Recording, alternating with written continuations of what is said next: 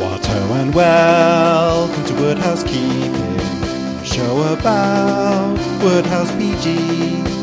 We take one book and give it a long look, then move on chronologically. Welcome to the fourth episode of Woodhouse Keeping. What the magazine Good Housekeeping is to matters of home and the hearth, we hope to be for the life and works of English humorous writer Pelham Grenville Woodhouse, better known as P.G. Wodehouse, or Plum to his friends, P.G. Wodehouse to his enemies. I am Ian Coburn, a dilettante from Shropshire, and today I am joined by returning guest Alexander Rennie of the Forgotten Towns podcast to talk about the third of P.G. Wodehouse's public school novels, The Gold Bat, published by A&C Black in 1904. But first I have some corrections and clarifications. In the last episode I wrongly said that transpontine means across the ocean and that transpontine melodrama means American melodrama.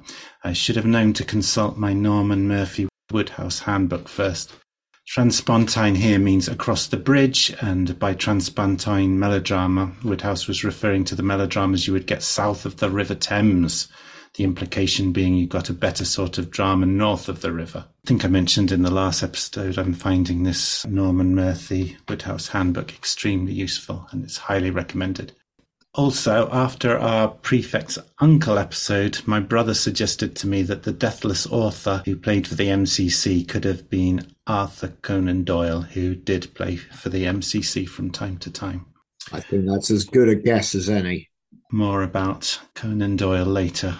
The Gold Bat was serialised in The Captain in 6 parts from October 1903 to March 1904, the first of his novels to be serialised there. Education.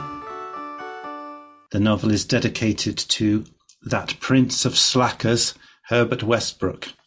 This is the first of 2 dedications to Herbert Westbrook, a major figure in Woodhouse's life, who he met the same year he wrote this book, 1903. I presume you've heard of Herbert Westbrook. He must have been mentioned in the Sophie Radcliffe letters collection. He certainly is. You certainly get an impression of why this gentleman may have been referred to as the Prince of Slackers. Prince of Slackers may be a play on A Prince of Swindlers, an 1899 book of short stories by Guy Boothby, which inaugurated the gentleman thief genre. But he seems to have shared a sense of humour with Woodhouse. Yeah, they seem to have bounced off each other with their conversation, and a lot of that seems to have made its way into Woodhouse's notes and possibly even into his fiction. But Westbrook is probably most important to Woodhouse's life in introducing him to the school at Emsworth House in Hampshire, a prep school. That is a private school for younger boys. Westbrook was either teaching there or had been teaching there, and he invited Woodhouse to stay there with him. And Woodhouse fell in love with Emsworth and found it an ideal place to work away from the hustle and bustle of London. Indeed. And he clearly did get writing done in that environment. But I was going to say the contrast I picked up in trying to get a handle on this Westbrook character was that he doesn't seem to have shared Wodehouse's work ethic. Yes. Very much not.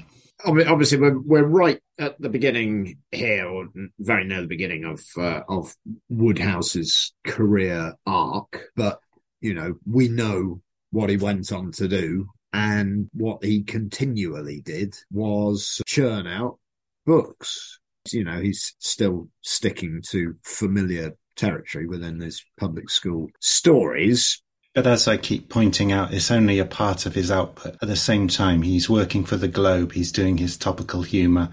He's doing his poems for the newspapers. He's in Punch. He's just on the point of getting lyrics performed on the stage. So all of which goes to illustrate just how busy he kept himself. And I know it's already been discussed earlier on about his progression to first appearing in print, but I think he recognises that he's onto a good thing here, and he probably also recognises that he's far from yet being the finished article, and the way to get better as well as the way to earn a living, and an increasingly good one would be to keep at it. And Westbrook, by contrast, clearly has a facility in the same department, and they Well, he was struck by Westbrook's charm, I think. He was a ladies' man and he was a bit of a bounder. And I don't know if I want to say too much about Westbrook himself right now, because he will go on to collaborate with Wodehouse on 2 books. Yes. And he will be the inspiration for one of Wodehouse's major characters. So it's almost as if maybe those would be a better moment to discuss him. Yeah, but I did want to talk a bit more about Emsworth, because this is the background of his life at the moment. He enjoyed fraternizing with the boys there and playing sport with them. And he found the headmaster and proprietor, Baldwin King Hall, a very agreeable fellow too. King Hall's sister Ella would later become Wodehouse's agent and Westbrook's wife. It's been rumoured that Wodehouse was also romantically interested in her. And King Hall made him welcome to stay over at the school. After a while, though, he thought it better to rent his own house next to the school, and the house was called Threepwood. Another name well recognisable to Elmsworth, Threepwood, these are familiar names to Wodehouse fans. And also there was a beach road nearby and a nearby village called Bosham. For those who don't know, these are all character names from the Blandings Castle saga. So, this school, Emsworth, or Emsworth House, he's clearly spending a lot of time thereabouts. But is it just somewhere he is staying? He is effectively living there for a while. Mm-hmm.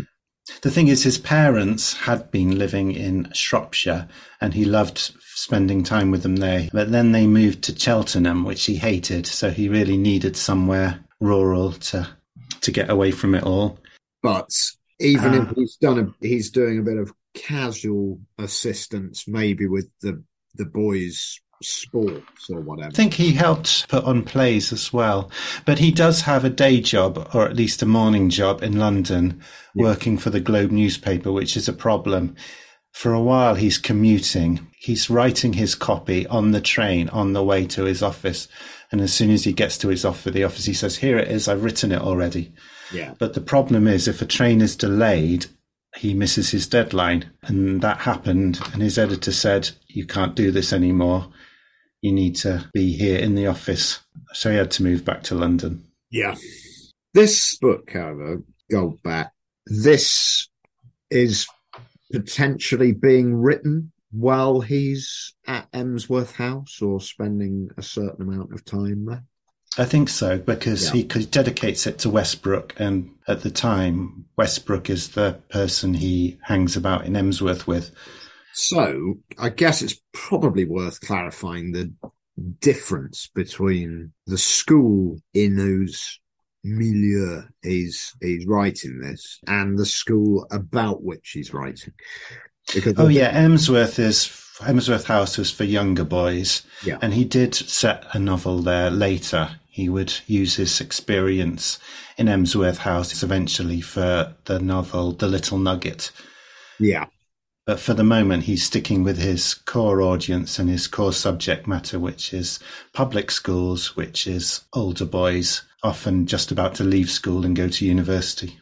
Yeah, so I think all the characters, all the main characters we're dealing with in the book here are mid-teens and upwards, whereas, of course, these boys that are, playing their sports on his doorstep are probably 10 or 11 tops, maybe 12. So, whilst, as you say, he's storing up this sort of thing for later, and not just the names of characters and what have you, but it's got less of a bearing on threading together the plot narrative, I would suggest, for the Gold Bat, although, of course, very familiar environment for him and some of his readers. Or, of course, as you went into detail about previously, aspirational readers who may not have attended any such schools, but who will find that school setting familiar from plenty of the other output available for them to read at the time. Yeah, it was standard for school stories to be set at these posh schools. Yes. And I mean, apologies if I made this point previously, but what's been the most successful or best-selling sequence of school sets novels for younger people to read in the last quarter of a century? Say no more. And how many of the readership went to boarding schools, let alone schools of wizardry and witchcraft? Yes. This novel is set in a new school.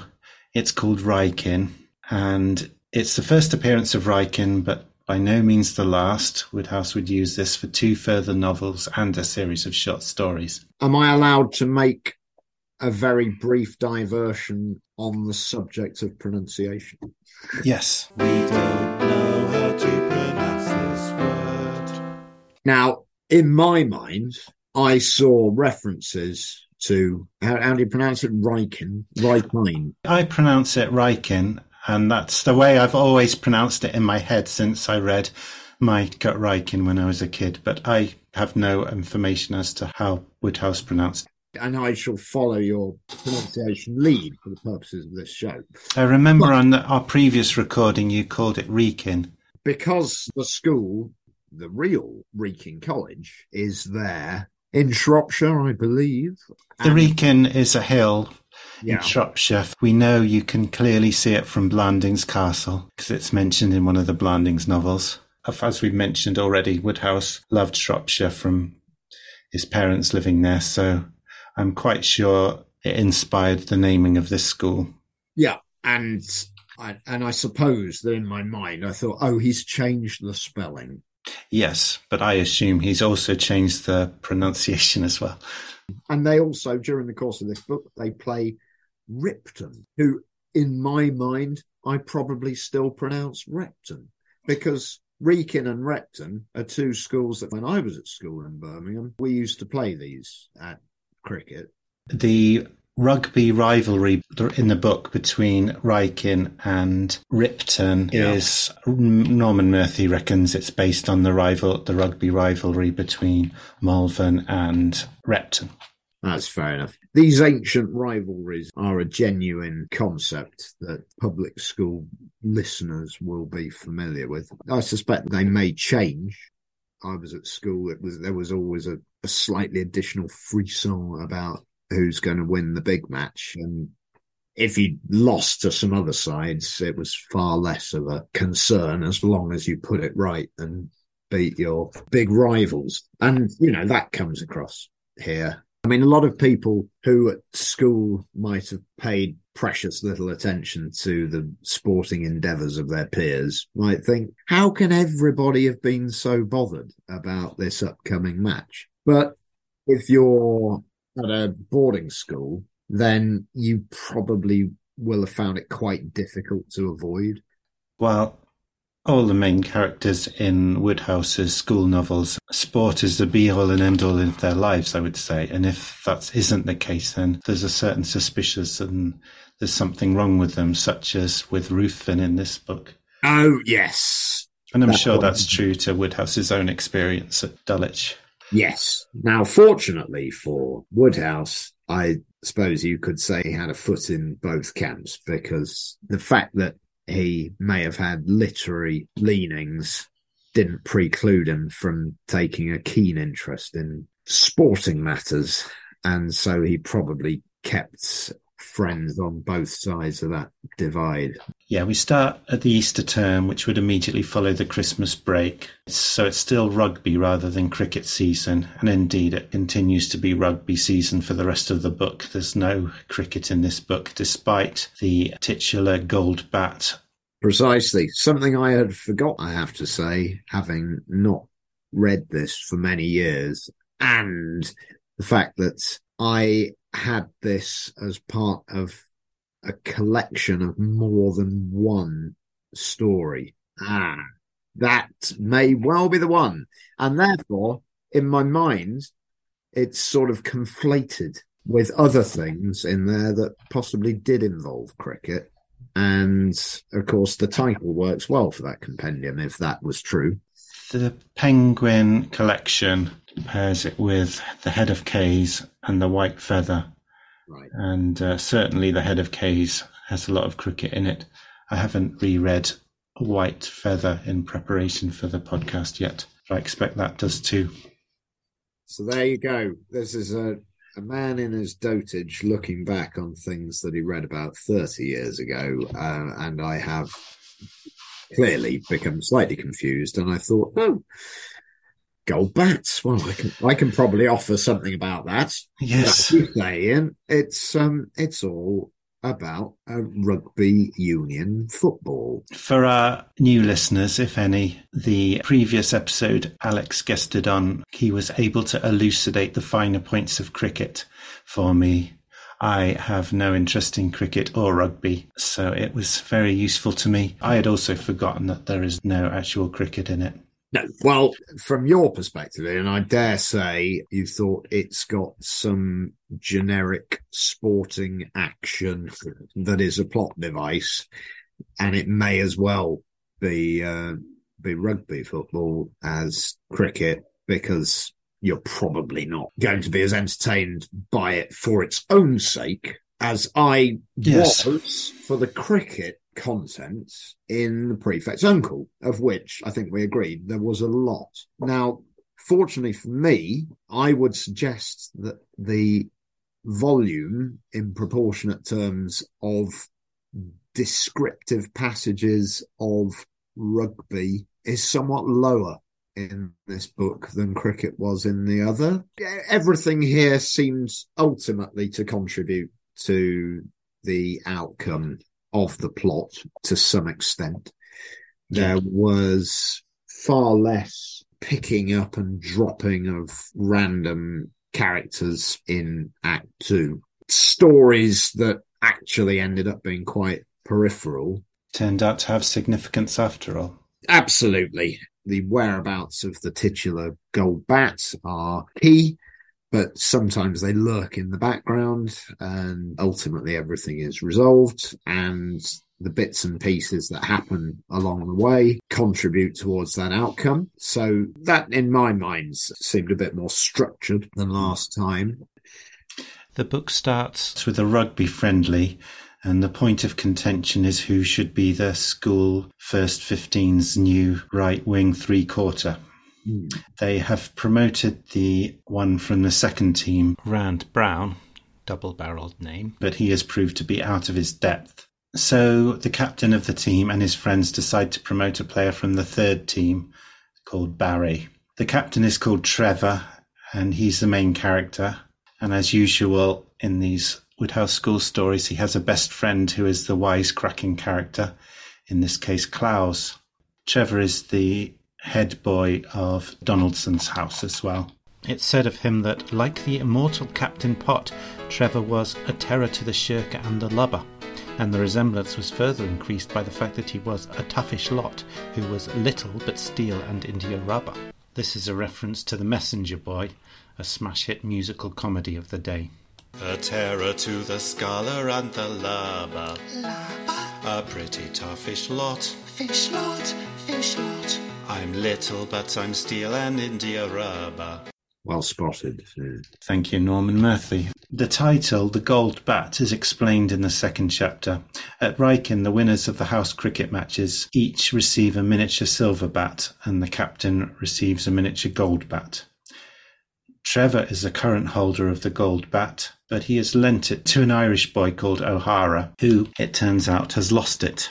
At this point, one of the regular school story tropes comes up, which is that of the poorly run house, which has a poor housemaster who, as Woodhouse says, should retire from the profession and take up chicken farming.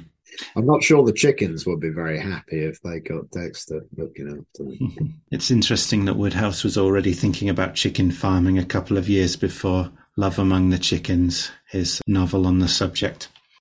The house in this case is Dexter's, and the boys of Dexter's are, we are told, a very lawless bunch, even at the prefect level, and O'Hara, the Irish boy, is one of the most lawless. We hear that the local mayor, Sir Eustace Biggs, has written to the local paper with a vilification of the Irish, which has enraged the Irish boys at Wrykyn, O'Hara and Moriarty, and they have tarred and feathered his statue. This is a rare intrusion of politics into a Woodhouse story. Yeah, I was fascinated by that. To us, it seems it's a rare intrusion of politics into a Woodhouse story, but at the time, in the context of his career up to that point, he was not so divorced from politics in his writing, because his day job was to write topical humour for a conservative daily newspaper, and he must have often had to touch on the Irish question, as it was called, because obviously it was very much alive then. So he doesn't go into any detail, I would suggest, about the political matters under discussion, but clearly there is an allusion to the struggle for Irish independence. Yeah, and of course, this was all-consuming with a vast number of nationalist MPs, for example, sitting at that time in what was very much still a united parliament representing Britain and the whole of Ireland. And there are some comedic references to, why do you Irish create so much trouble, etc., etc., without referencing what that trouble was. And O'Hara sort of takes this in good spirit, but you can imagine that these matters will never have been too far away from conversation where Irish boys at an English public school might have been involved. O'Hara is quite a sympathetic character in the book, isn't he? Yeah. We're not meant to think, he's that awful Irish character who wants to cause havoc. We don't get the impression that Woodhouse is anti-Irish in any way. No, and this is in spite of the fact that clearly he's taken umbrage with this outspoken local politician who's constantly having a go at the Irish. And, they've done something about it. They've tarred and feathered a statue. And you could say that in the context of a schoolboy readership, that's about as close as you'd get to planting a bomb somewhere. But you're absolutely right. There's a really good point you make, that none of that is set to turn you against the character. And Sir Eustace, he's portrayed as a bit of a buffoon, isn't he? He totally is. Sorry to cut in. There's no sort of lazy stereotyping along contemporary received political norms or what you might expect from the sort of publication that Woodhouse might have been writing for on topical issues elsewhere. The boys have seemingly got away with their act of vandalism, but Trevor is concerned that O'Hara may have dropped Trevor's gold bat in the vicinity. Then Clowes, the friend, tells Trevor about a secret society that used to be at the school before it was suppressed a few years previously. He compares it to the Veimgericht, which were secret courts in Westphalia in the 14th and 15th centuries, which appear in a Walter Scott novel and are mentioned in the Sherlock Holmes story A Study in Scarlet, among doubtless many other references in fiction of the type Woodhouse would read. You said Conan Doyle would reappear. Yeah. Yes.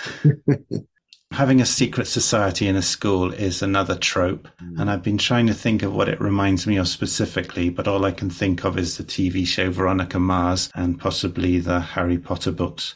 This secret society, known as the League, clearly had caused a bit of a rumpus in living memory, but had gone into abeyance, I think. The scene is set. Yeah, the original League, we are told, was originally a benevolent vigilante justice organisation bringing retribution on known bullies at a time when bullying was running riot at Wrykyn. But, we are told, the society was perverted and ended up pursuing private grudges, and a boy almost died of pneumonia after being tied up in a bath of cold water, which is a bit dark for Woodhouse. Yes, almost, though. Almost died, but you'll note, didn't. Yes. We might be in danger of taking a humorous book and drawing attention to all the serious bits, like anti-Irish sentiment and narrowly averted manslaughter.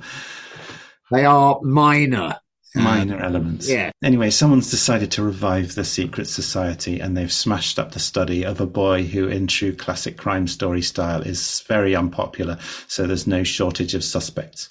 And the League have left a card behind saying, with compliments of the League. Trevor and Clowes I think the less publicity the league gets, the better, so they take the calling card and hide it. Then the next morning, Trevor himself receives a letter from the league warning him to drop Barry from the Rugby First 15 or else. And that's the cliffhanger of the first instalment when it appeared in The Captain. Ah, right. Trevor stands firm, though, and sure enough, his room is smashed up in the same way as the other boys, and the same card is left behind. Aside here, Trevor's possessions include Vice Versa by F. Anstey, a body swap story that Wodehouse would later use as the basis for his novel Laughing Gas. Oh, yes. And Now that's going to be a curious episode of your podcast, but it's quite a way off yet. that's the only book I absolutely hated when I read it. But it was recently voted something like it. On Twitter, they had a vote on what the best Wodehouse book was, and it was number 12 or something. So. Oh, really? So I'm interested in giving it another go to see if I misjudged it. Yeah, I think without giving anything away, it's certainly very different. Later in this book, there's another reference to Vice Versa, or one of its main characters, Mr. Bultitude. Right. In Trevor's study, we also have the sheet music of the Rogues' March, which is handy for me because I'm always looking for references to music in these books so I can use the pieces of music mentioned as the backing music. The person with the most obvious motive to get Barry out of the team is Rand Brown, who he displaced. Yes. But Rand Brown has an alibi for this particular outrage. Trevor and Klaus together endeavour to clean up the mess before anybody else sees it. And not a considerable task by the sound of things. Yeah, there's ink spilled all over the floor. There's pictures are smashed. The chairs are smashed. Then O'Hara, the aforementioned Irish boy, drops in to update them on the situation of the gold bat. He still hasn't found it. And the news of how the defacing of the statue has been reported in the highly partisan local paper, who imputes the outrage to Sir Eustace's political rivals, who the paper openly calls our opponents. The press report also claims that the police claim to be following some clues, which Klaus immediately guesses means they have found the gold bat, though I'm not sure if he really believes this or if he's just trying to wind up Trevor. He says, I should escape while I could. Try Callao. There's no extradition there. On no petition is extradition allowed in Callao. This is apparently a rhyme that actually used to be said of Callao, Peru, as reported in a couple of books of the time, including The Wrecker by Robert Louis Stevenson. And it's the second Wodehouse book in a row to use the idea of a schoolboy fleeing to where extradition treaties don't hold good. It was also used in the article Work in Tales of St. Austin's. Oh, right. Anyway, despite the clean-up job they did on the room, O'Hara can still tell something isn't right, and so they have to let him into the secret of the League, its threats, and its acts of vandalism. And they allow him to tell his friend Moriarty, but nobody else. It's quite selective, that, wasn't it, really? Well, I think Klaus takes pity on him and thinks he can't possibly keep it entirely to himself, but if he tells just his best friend, then that's a pressure valve, and maybe he won't tell anyone else after that. Indeed. In order for O'Hara to discuss it with Moriarty in absolute secrecy, O'Hara and Moriarty pre-arranged to be thrown out of their respective mathematics classes at the same time and meet in the corridor. There's a quote here, mathematics being one of the few branches of school learning which are of any use in afterlife, which is why nobody ever dreamed of doing any work in that direction. Listeners now might have thought, we've heard a lot about Greek and Latin, but surely they learnt other things. Surely it can't be all dead languages, so it may be reassuring to hear that they did indeed do mathematics. They decide to do some sleuthing to try and detect where the League meets. O'Hara at length spots someone going into the gymnasium basement, and the following afternoon he hides down there ready to trap the person as he enters. The cliffhanger of the second magazine instalment is him grabbing an unknown person. However, this turns out to only be a boy called Renford who, with his friend Harvey, is keeping two ferrets called Sir Nigel and Sherlock Holmes, both Conan Doyle characters. The book is almost a long found letter to Wodehouse's friend and colleague Conan Doyle, with his novel Rodney Stone also being name-checked. And in the light of all these Doyle references, you have to wonder if the character Moriarty is named after the Sherlock Holmes villain rather than being an obvious generic Irish name. You'd be hard pushed to prove that it was total coincidence. Renford and Harvey are keeping the ferrets for the purposes of hunting rabbits, though they have so far failed to shoot any of the rabbits that the ferrets have flushed out. Rather amusing, that, wasn't it? That when it was put to them what the outcome would be if they actually shot a rabbit, they had not thought about the possibility that they'd actually have a dead rabbit on their hands to deal with. So, yes, clearly something to pass the time. And like one or two of the other activities in the book, the suggestion is that the fact that it's illicit and requires stealth and deception to achieve its ends is far more important to these boys in what they're doing than any practical benefits thereof. O'Hara and Moriarty are disappointed at the results of their stakeout, but it turns out the reason for their lack of success was the false assumption that the meetings must happen before lockup, whereas O'Hara and Moriarty of all people should have known that at Rykin there is a time-honoured method of staying out late after lockup. It's probably easiest to read out this passage to explain this circumstance. A good deal of latitude in that way was allowed at Rykin. It was the custom to go out after the bell had sounded to visit the gymnasium. In the winter and Easter terms, the gymnasium became a sort of social club. People went there with a very small intention of doing gymnastics. They went to lounge about, talking to cronies, in front of the two huge stoves which warmed the place. Occasionally, as a concession to the look of the thing, they would do an easy exercise or two on the horse or parallels, but for the most part they preferred the role of spectator. Ellipsis. When you were surfeited with sightseeing, you went off to your house. And this was where the peculiar beauty of the gymnasium system came in. You went up to any master who happened to be there was always one at least, and observed in suave accents, "Please, sir, can I have a paper?" Whereupon he, taking a scrap of paper, would write upon it, "J.O. Jones," or A.B. Smith, or C.D. Robinson, "left gymnasium at such and such a time," and by presenting this to the menial who opened the door to you at your house, you went in rejoicing, and all was peace. Now, there was no mention on the paper of the hour at which you came to the gymnasium, only of the hour at which you left. Consequently, certain lawless spirits would range the neighbourhood after lock-up, and by putting in a quarter of an hour at the gymnasium before returning to their houses, escape comment.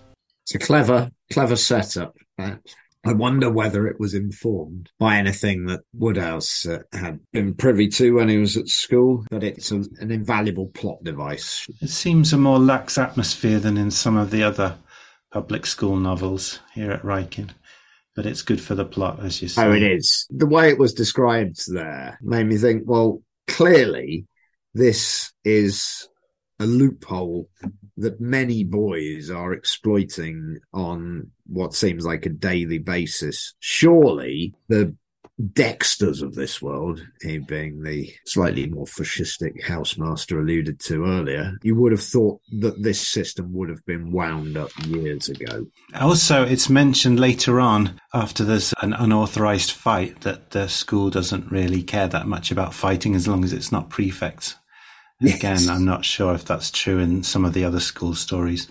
Well, we're back to that general idea of self-regulation, aren't we? That I think we discussed previously, that you have the housemasters, but you have the prefects, amongst whom will number the heads of houses. And as will be touched on later, a certain amount of authority will be delegated directly to these firsts amongst equals, i.e. the senior boys, prefects and heads of houses, to basically administer these things themselves, and that the amount of input required from the schoolmasters, unless they are of the type who wants to go sticking their nose in, is limited. And it does make for more entertaining scrapes occurring. The next scene gives us some more time to look at some of the novel's minor characters. But of course, in a novel that involves mystery, you know not to discount any minor characters as being suspects. Yeah. Although this is happening in Barry's study, and Barry at least is above suspicion, as he would hardly be conspiring to remove himself from the first team. The chapter deals with the brewing of the evening meal in Barry's study. Barry is cooking for himself and his study mate McTodd, and for the people in the adjoining studies, including one boy called Leather Twig, known to all his peers as Shoe Blossom. After several accidents have already happened, Shoe Blossom sends the fat from the frying pan into the fire in the fireplace, and the flames go crazy. Fires in the house were not rarities. One facetious sportsman had once made a rule of setting the senior day room chimney on fire every term. He had since left by request. But fires still occurred. They try to put the fire out, but not before the housemaster, Mr. Seymour, comes in and takes charge. He sends a messenger to get someone to pour water down the chimney, but it results in Mr. Seymour getting a face full of sooty water when he looks into the fireplace at the wrong time. He bans any of the boys present from using their studies till further notice. It's a familiar theme in these novels that a scene that seems like an unrelated comic set piece has one outcome that turns out to be relevant to the wider plot, and here the plot point that will later be relevant is that these particular studies are out of bounds. Then we have the first of the rugby house matches. Seymour's play days, and Rand Brown, who plays for Seymour's, does badly and gets an angry dressing down from Milton, the head of Seymour's. Shoe Blossom, banned from his study, thinks tea in the senior day room is a mere vulgar brawl, a reference to the famous Punch cartoon. Mr. de Bridoon, what is the general use of cavalry in modern warfare? Well, I suppose to give tone to what would otherwise be a mere vulgar brawl. It's too raucous for Shoe Blossom to read any of his books, so he has the idea to creep into his study at night with a dark lantern and read through the night. Shoe Blossom is almost caught by Mr. Seymour, but manages to escape unseen, and in turn he spots another nighttime marauder, a white figure that he initially, with his guilty conscience, mistakes for a ghost, but it later turns out to be a member of the League up to no good. Speaking of the League, the cliffhanger of this third instalment is that Trevor gets a note from them warning him that they have got the gold bat, and therefore they have circumstantial evidence of his involvement in the defacing of the statue. There's also a reminder, the observation that he has still not dropped Barry from the first 15. Still standing firm on that point in Yes. the face of provocation from the League. And he will continue to stand firm. Yeah. Although he's worried that if the worst comes to the worst and his enemy does present the gold back to the authorities, it will be O'Hara and not him who suffers.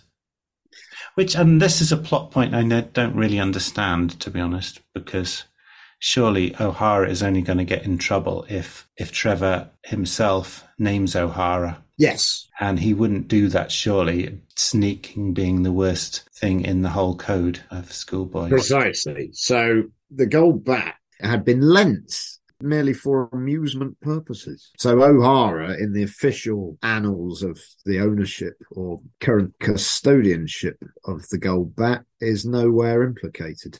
But it's possible a listener who paid more attention than either of us is screaming at their device saying, "You fools, this is why O'Hara would get in trouble."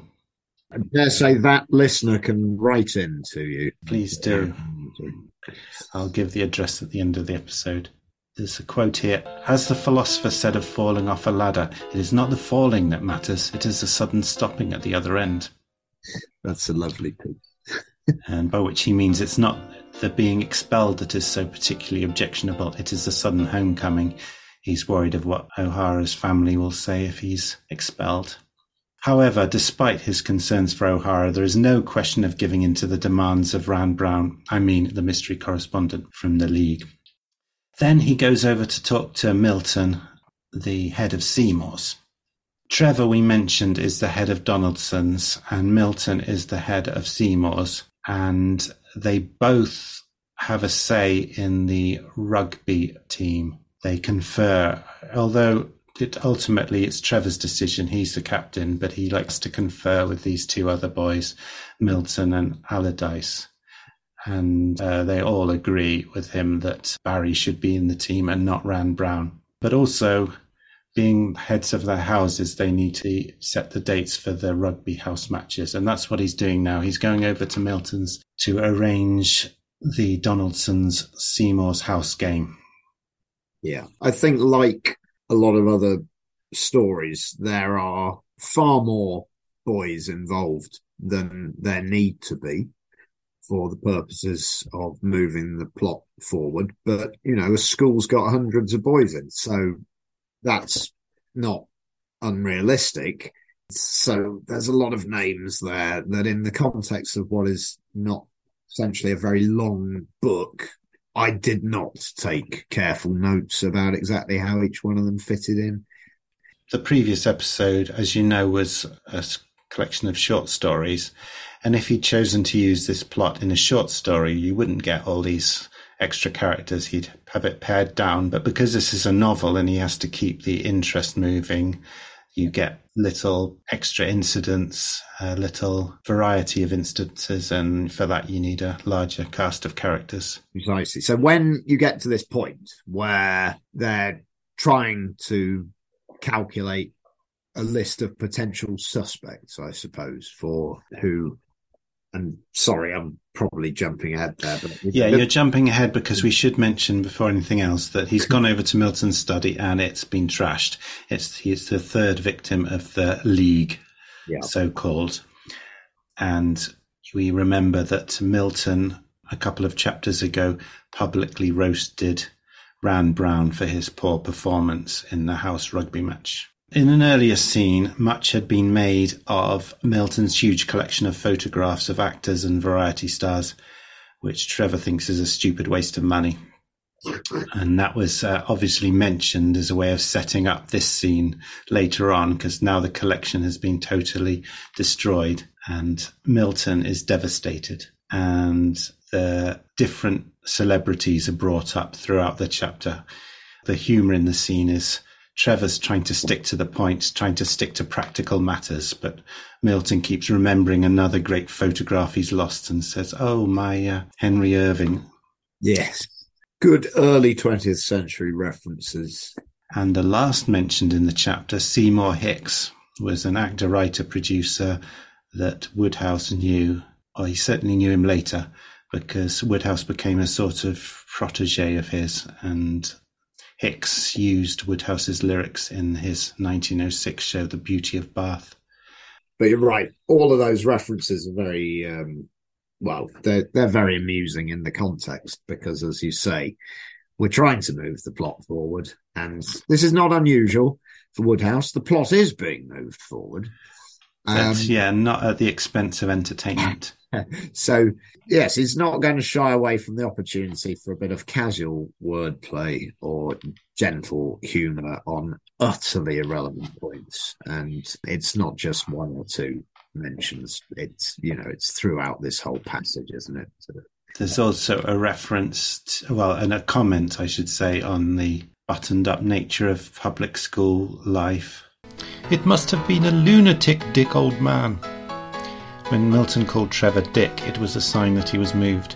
When he called him Dick, old man, it gave evidence of an internal upheaval without parallel. That's the only time I think we learn what Trevor's first name is.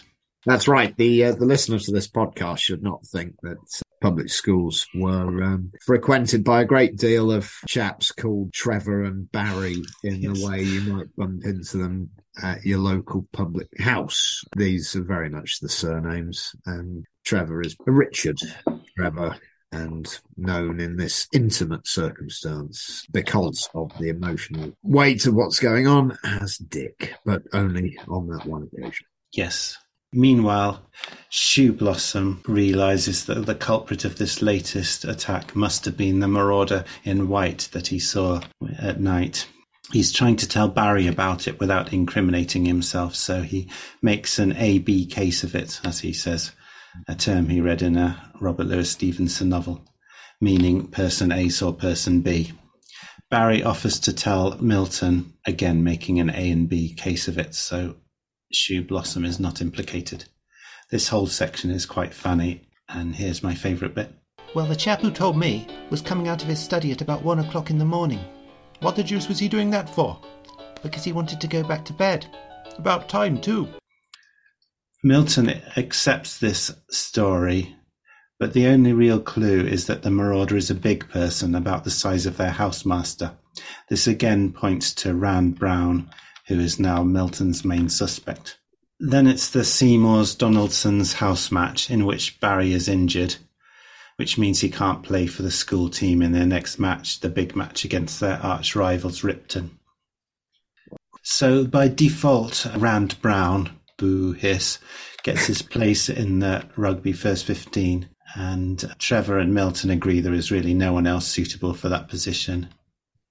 Milton reveals to Trevor his suspicion that it was Rand Brown who wrecked his study, and Trevor agrees he is a likely league member, but he repeats that he couldn't have been the boy that wrecked Trevor's study because he has an alibi.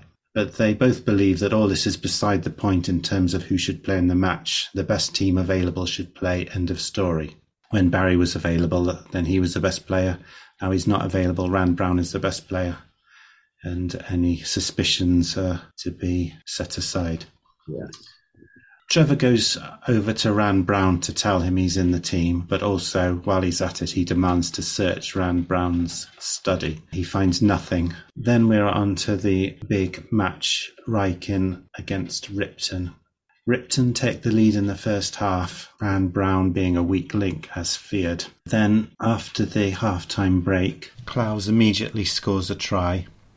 The man on the touchline brightened up wonderfully and began to try and calculate the probable score by the end of the game on the assumption that, as a try had been scored in the first 2 minutes, 10 would be scored in the first 20, and so on. I've certainly done that as a sports fan, and generally speaking, you come a cropper if you base too much of it upon mathematics.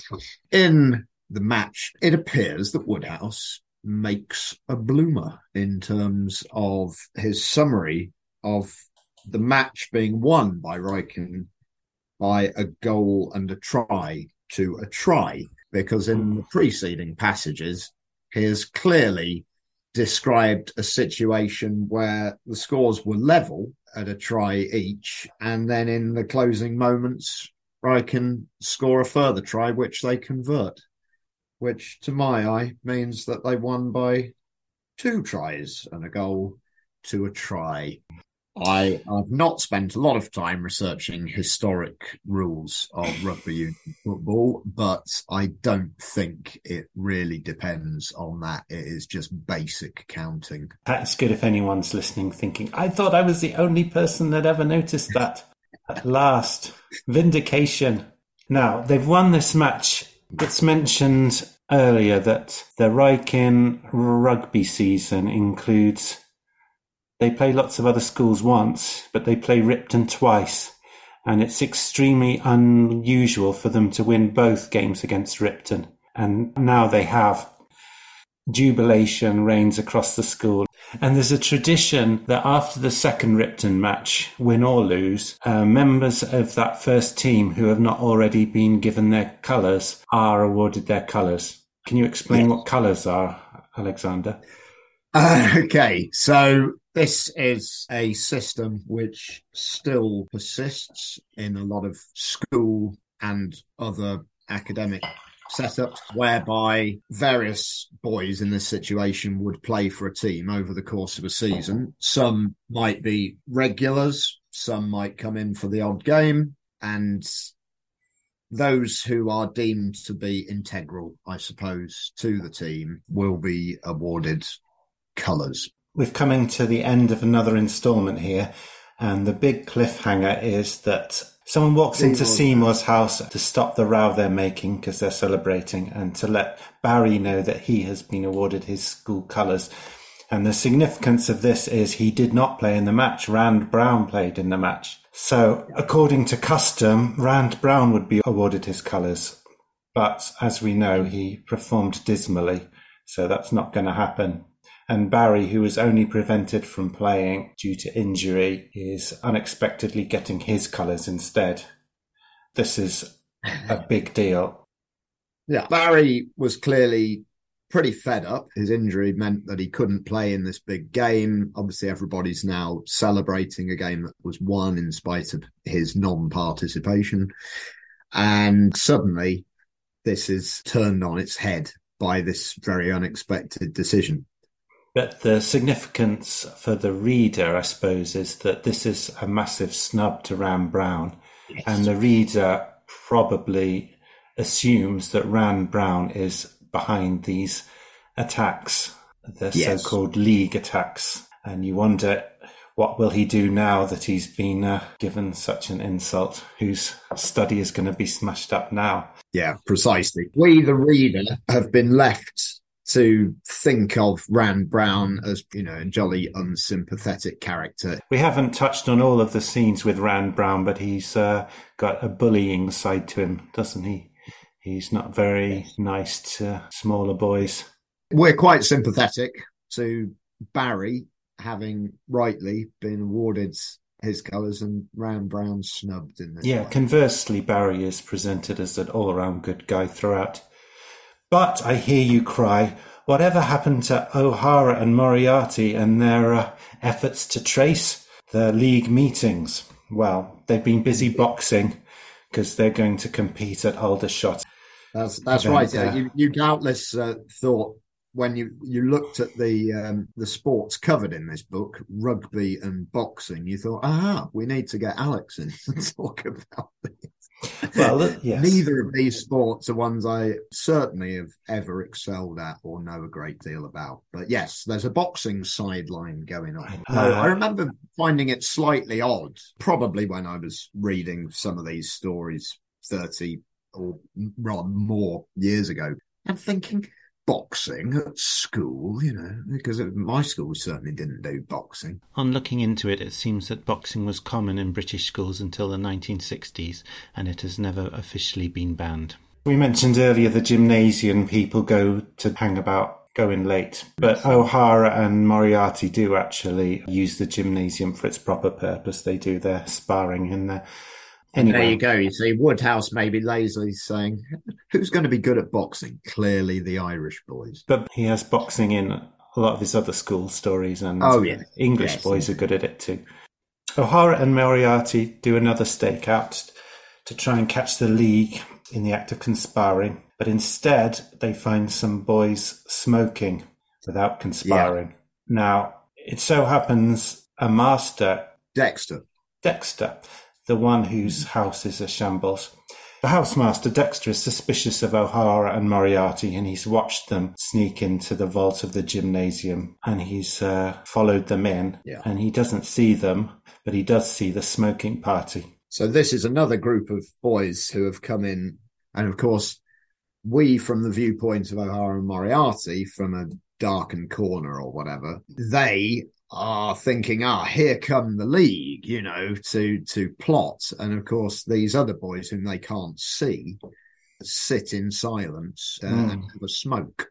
And at this point, Dexter sort of comes in to try and flush them out. And even in 1904, smoking in school was looked down upon. So these boys are clearly for it, and they're shepherded out of the place. And we don't see who they are at this point. It later will become significant when we later find out who they were. But for now, Dexter still knows that O'Hara and Moriarty are in there somewhere. So he waits for them to come out. They do not come out. He shuts the door on them and says, I'll be waiting outside. You'll have to come out sometime. And by an extreme piece of good fortune, O'Hara remembers there's a trapdoor leading up to whatever's above them at the time. Yes, it's sort of Master's Corridor or something, wasn't it, in there? But it was so terribly convenient that it recalled this thing. So they managed to get up through the trapdoor because fortunately there's a bolt on the lower side and the bolt on the upper side is not locked, so they can let themselves out there. They can bolt it from the top and make good their escape. And leaving Dexter baffled. And then they go to the gymnasium as usual, do some sparring, get their slip of paper and achieve their fake alibi. However, the cracking of the smoking ring means that this vault is finally going to be locked at night. And this presents a problem for the ferret keepers. They're disgusted to find that their ferrets are trapped in there. It's a rather distressing passage where the boy comes down to feed the ferrets, can't gain access and has visions of these starving ferrets left to waste away. Yeah, fortunately, O'Hara is already in their confidence, so they tell him, and fortunately he knows about the trapdoor, so he promises to go and get them and hide them behind the Fives Court. The next step forward in the investigation to the League is that Milton has thought of looking at the postmark on the letters, finding that it's a hamlet called Chesterton. He goes there, he questions the locals. All he gets is that the boy has fair hair. Meanwhile, the mayor has come to complain to the head. Well, he suspects a boy of being behind the tarring and feathering because someone has told him there was a gold bat found at the foot of it. And this is another place where the plot is a little bit hazy to me. Are we to infer that whoever is behind the League, told him about this under an assumed name? He keeps talking about this person called Samuel Wapshot. Yes, I can't shed any more light on that. Yeah, maybe Samuel Wapshot is a real person and he saw the bat before the League got hold of it. Anyway, the mayor, turns out, is a nouveau riche type who would drop his H's if he wasn't very careful, and to overcompensate he talks in this absurdly highfalutin way. I've made a note of some of the words he uses. Synopsis, diminutive, averse, coeval. And so he leads the head to mull this over. The head, of course, has no option but to assume that Trevor is mixed up in this somehow, because he will know that it was Trevor that had the gold bat. And it so happens that Trevor is coming into his office now to read him his weekly essay.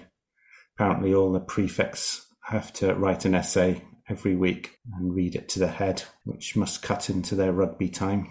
But he would have thought so, and I also thought it would have cut into the head's time, to be honest. I can't really imagine that he'd find that a massively edifying experience. Yeah, anyway, different schools, different approaches. Yeah, well, we don't know if this is something that actually happened in schools or if it's just a convenient plot device. Trevor reads him this essay, then the head tells him not to go because he has something to say to him, and Trevor is already fearing the worst. And maybe we're fearing the worst too, but the head does not accuse him of statue vandalising. He instead brings up the issue of smoking. He tells him that a gang of smokers have been discovered, and he now is calling on all the heads of house to have a real crackdown and search all of the boys' studies and publicly cane anyone found with tobacco. And he tells him that 2 people in his house, Donaldson's, were involved in the smoking ring. So Trevor goes off to start on this unpleasant duty, and it's mentioned that he himself is virulently anti-smoking because he thinks it harms the rugby performance. Precisely. Which is what is of the most great importance, of course. They've generally got their priorities wrong, I think. So he's happy enough to enter into this task, isn't he, I think? No. He'd be glad to wipe out smoking, but he doesn't like the unpopularity it will bring him personally, or the fact that he would have to accuse people he personally knows and likes.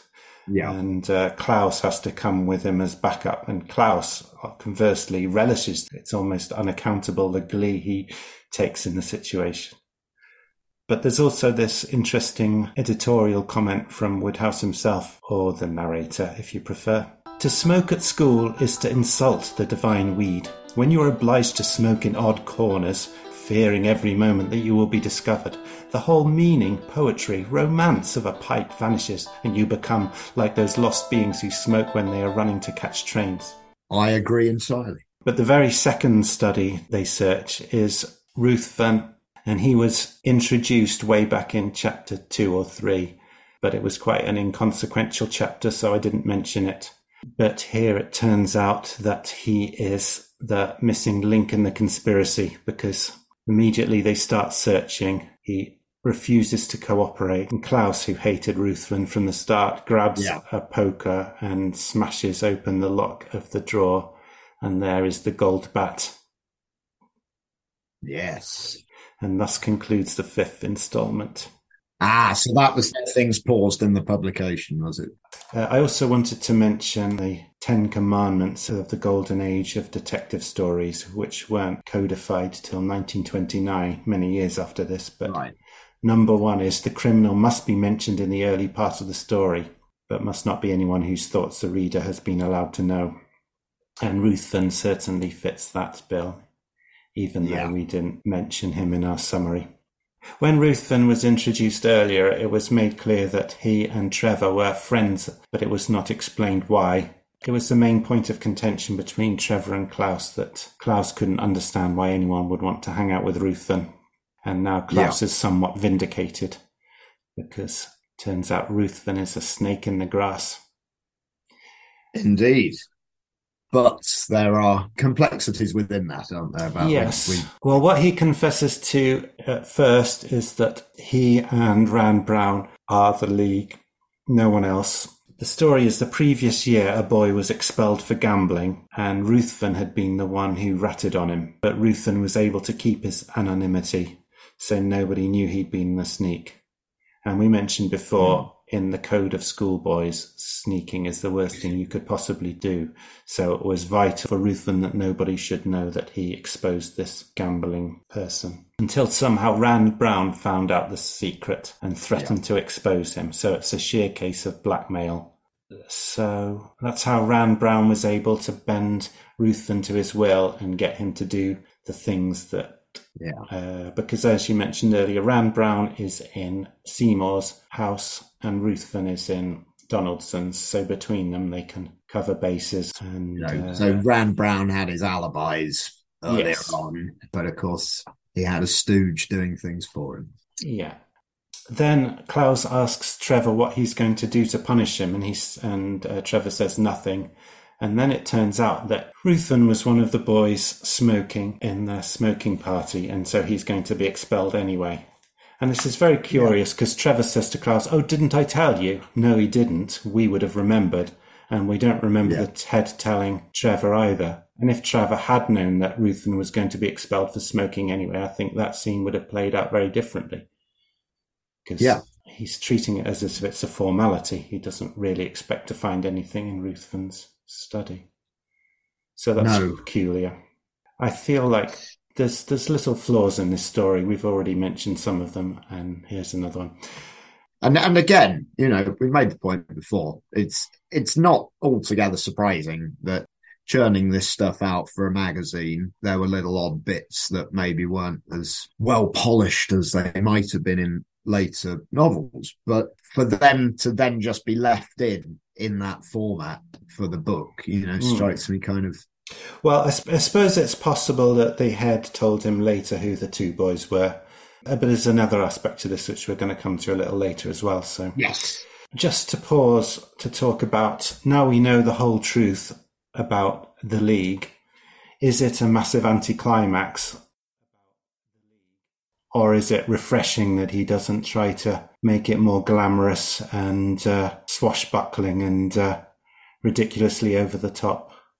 I'm not sure I sat there thinking this is refreshing. I just thought, we've proved that it was Rand Brown. We've been led to believe that it probably was him. And all of the crimes are really petty. There's nothing with any real sense of mystery. It's all straight cause and effect. Somebody offends Rand Brown, somebody's room gets smashed up. So they've smashed up the rooms of people that we like. He's ended up being a bit bad at rugby. He's now going to get his comeuppance. It probably didn't warrant massively more dramatic treatment, I suppose. No, but if you come in at the start and then you hear the story of the League being revived and how big a deal it was before and all of the ramifications when it was a anti-bullying vigilante group, and it almost seems like that is the more interesting story. Oh, it is. Yes. You should have been here 5 years ago. And to hear that it's to be revived, you get your hopes up. You think, oh, this is the story of the revival of the League. So Ruthven's getting expelled anyway. But what of Rand Brown? What is Trevor going to do about Rand Brown? Well, he's going to fight him. What else? But the trouble is, Rand Brown's bigger than him. He didn't have to go down this route, though, did he? He didn't have to challenge Ram Brown to a fight. So I don't quite know why he's picked something that he's ill-placed to defeat Ram Brown at. There seems to be some sort of code of honour thing going on here, that the only thing that will suffice. It's the whole golden age of duelling still having traces into the 20th century, isn't it? Somebody personally affronts you, you have to demand satisfaction. Yes, well, that's what it sounded like. The very next school story, The Head of K's, there's a very similar situation. There's a grudge and the only way of dealing with it is a private match.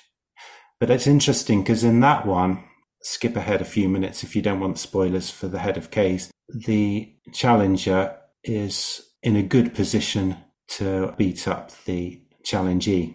So it's less of a dilemma, really. It's almost too neat. It's like having a classic square-jawed hero deal with all his problems with two fists, almost as if that was part of his moral character, the fact that he could, name me some classic heroes.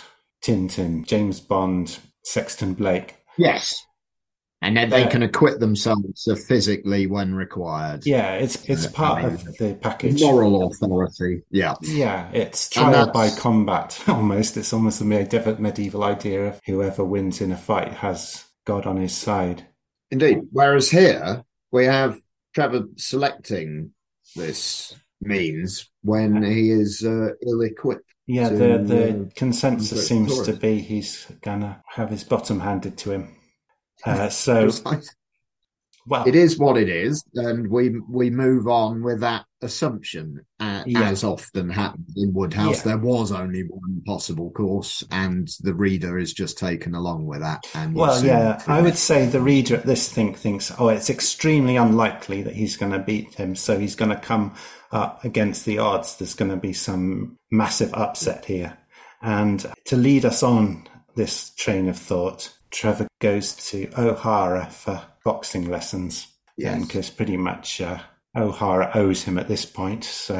And O'Hara is obviously the number one boxer in the school. And O'Hara is horrified to hear that he's planning on taking on Rand Brown. And so Trevor has to explain what the quarrel is, which means O'Hara realizes that in fact, it's he that should really have the quarrel with Rand Brown, because Woodhouse has convinced us that it's O'Hara that would ultimately suffer in this scenario of the...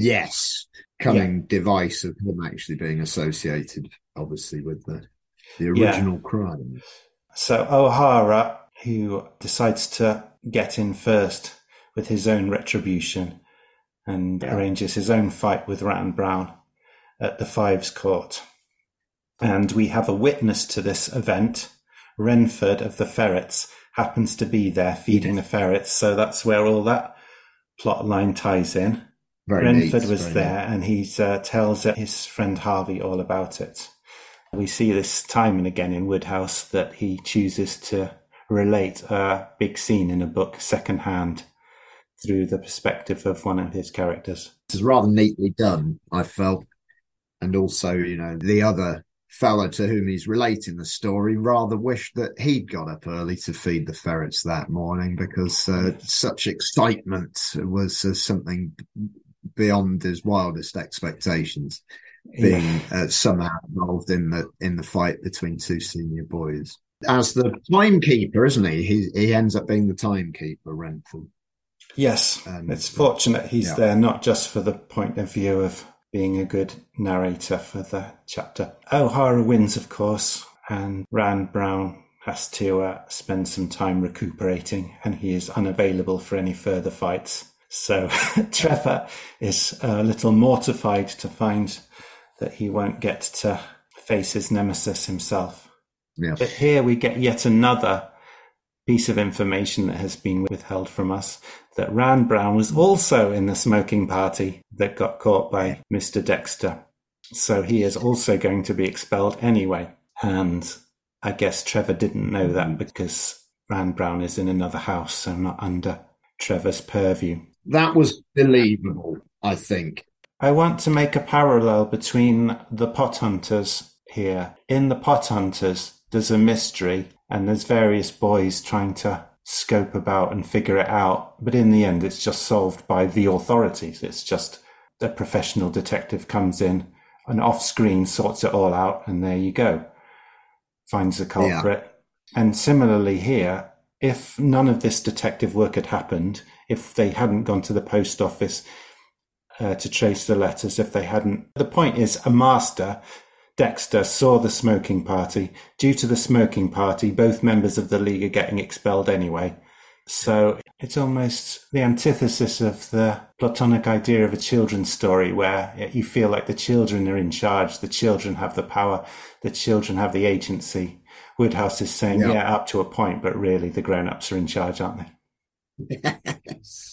Yes, the ultimate outcome has been determined by matters that were entirely out with the scope of our main protagonist's control, and justice is meted out by masters. And so the bit part off the record justice that is meted out is nice, but ultimately inconsequential. It's violence within codified acceptability, Queensberry rules in this case, with a proper timekeeper. And I have to say, if there was physical violence meted out off the record at any school I remember, it generally was not quite so organised and rather more ad hoc. Although I was cheering on, as the reader, from the virtual ringside, hoping and, in fact, knowing that Rand Brown would very much get his comeuppance. So we're almost wrapped up, but there is something still hanging. We know that Trevor didn't do it, but does the head know that Trevor didn't deface the statue? The final chapter is another instance, I think, of a rather too convenient occurrence, neatly wrapping things up. It turns out that the mayor, Eustace Briggs, is none too popular with other people, apart from the Irish schoolboys, and a copycat act of violence has taken place, and the statue has been vandalised all over again, but this time openly by a raging band of his political adversaries. And the newspaper, the Wrykyn Patriot, has reported on it again, and it's just now accepted fact in the community that this group of ruffians must have been responsible first time around as well. So nobody's suspecting any schoolboys anymore. As from O'Hara's point of view, the perfect crime. Not only has he got away with it, he's actually roused the population. And he's inspired them to show their feelings. One hopes that ultimately Sir Eustace may get his comeuppance rather more directly, possibly from the electorate.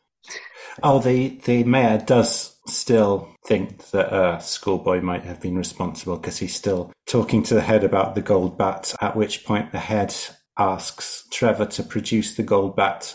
He does so, and he assures the headmaster with perfect truth that it has been in a drawer for the majority of the term. Yes. It's again the whole thing you get in Woodhouse of schoolboys can break the rules, but they cannot lie.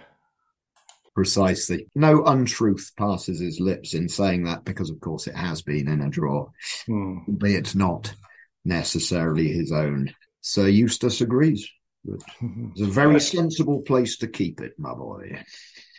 And Trevor agreed with him, with the mental reservation that it rather depended on whom the drawer belonged to. Which I thought was quite an entertaining last couple of sentences for the book. Yeah. Anything further to say about this book? It is a book not without occasional flaws, but that does not subtract from the enjoyability.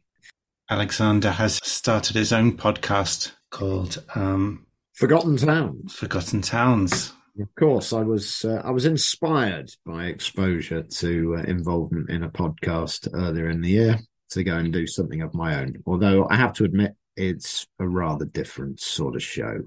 A very lightweight UK travelogue focusing on the sort of towns that don't usually get a great deal of exposure. And the great advantage of it is that each episode is only 5 minutes long, and therefore, if you don't like it, you won't have wasted much of your time. Very unlike this podcast. I don't think my slightly offbeat prattlings deserve much more than 5 minutes, so I kept it to that. But do search for Forgotten Towns at your favourite podcast provider. I would like to thank the league behind MadameEulalie.net and the British Musical Theatre supplement of the Gilbert and Sullivan Archive. I would also like to thank the authors, living or deceased, of my expanding shelf of Woodhouse reference materials: Norman Murphy, Robert McCram, Richard Usborne, Sophie Ratcliffe, Francis Donaldson and Paul Kent. Please like, subscribe, rate and review as applicable. You can get in touch with me at woodhousekeeping@gmail.com, and you can find me on Facebook under Woodhousekeeping, and on the site of Weeping and Gnashing of Teeth I'm at Monty Podkin. Thank you very much, Alexander Rennie. Thank you, Ian.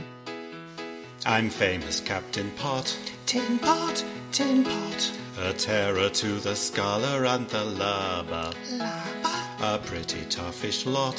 fish lot, fish lot. I'm little but I'm steel and India rubber. Rubber, I run an ocean tramp that's dirty, also damp, and shakes her rivets out when she's in motion. motion. But I will back my boat with anything afloat to race from point to point across the ocean. Ocean,